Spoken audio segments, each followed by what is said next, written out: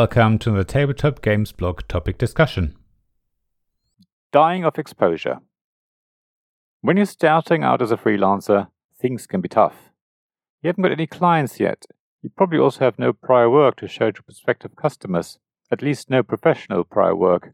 And you're probably still working out a few things to make sure you can work effectively and efficiently. After all, time is money. At least that's how it should be. In reality, though, as a new freelancer, you will probably charge less than other, more established people in your field. You might even consider doing some work for free so you can prove yourself to a new customer and also build a portfolio of work that is your track record for future jobs. That's all fine if that's what you want to do. The problem comes when an industry expects you to work for free or for only very little financial reward, or maybe for compensation in kind. I've seen quite often where a big company has put out job offers to illustrators, videographers, writers, or others for no pay. The compensation was said to be exposure. The idea is that it gives a newcomer the opportunity to prove themselves, and it associates their work to a big name in the industry, thereby making it easier to get jobs in the future. It's exactly what I said above. Sometimes it might be worth working for free if that's really something you want to do, or if it's a project you're really excited about. However, there's a difference between a big company not offering payment for work and you offering the time for free. If a company is successful in getting its work done for free, it sets a precedence for other companies.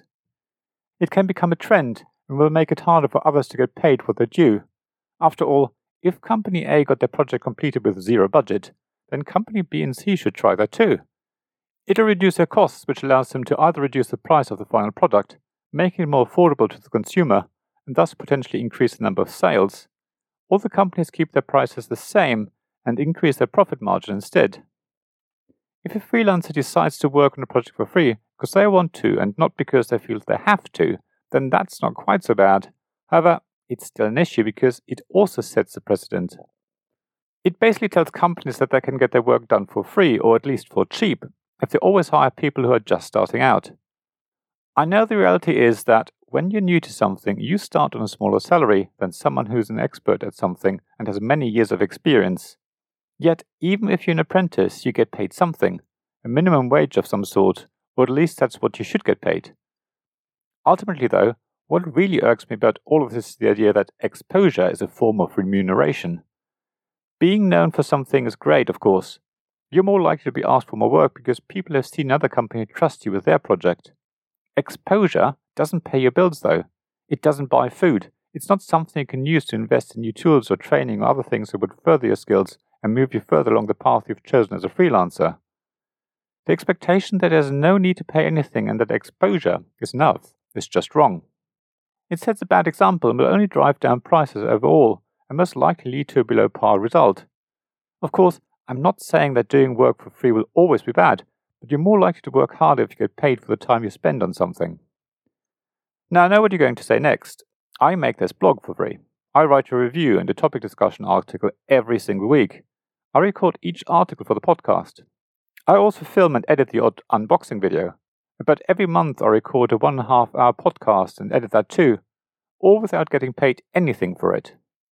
Well, first of all, I do get paid a little. My amazing Patreon supporters help me pay for web hosting and some other bits, for example. I've also been paid via Ko-fi before. So there is some payment, but I know what you mean. I don't get paid by the hour or by the word or anything like that. However, I'm also not employed by anyone. I do all of this because I enjoy it so much. It's a hobby, even though I do approach it very much professionally. It also means that my reviews are independent because I don't get paid for them. Sure, I do get review copies sent to me for free, and I do say this on the review to clarify it, but that still leaves me independent. In fact, I do often send review copies on to someone else, so it's not like I end up with the game afterwards. Also, many review copies are often more like prototypes, and when I do get a production copy of a game, I never sell it on, so I don't profit from any of the games I receive.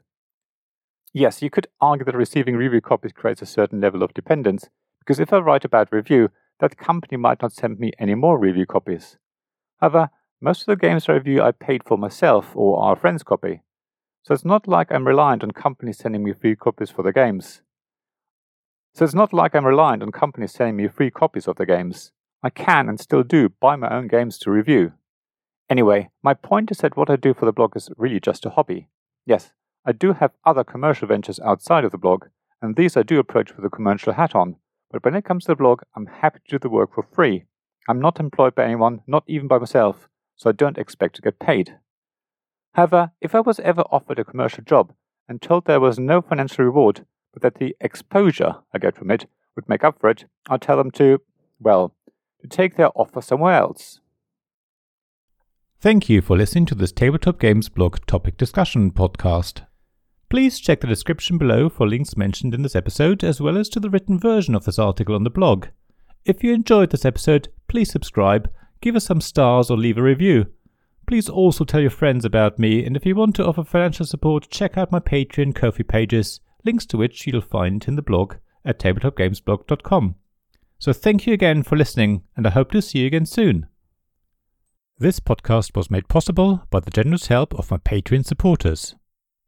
Royal Patron Sean Newman, Castle Guards David Miller and James Naylor, Dice Masters Alex Bardi, Paul Grogan and Robin Kay, and Shining Lights Gavin Jones, Sarah Reed, Richard Simpson and Tim Vernick.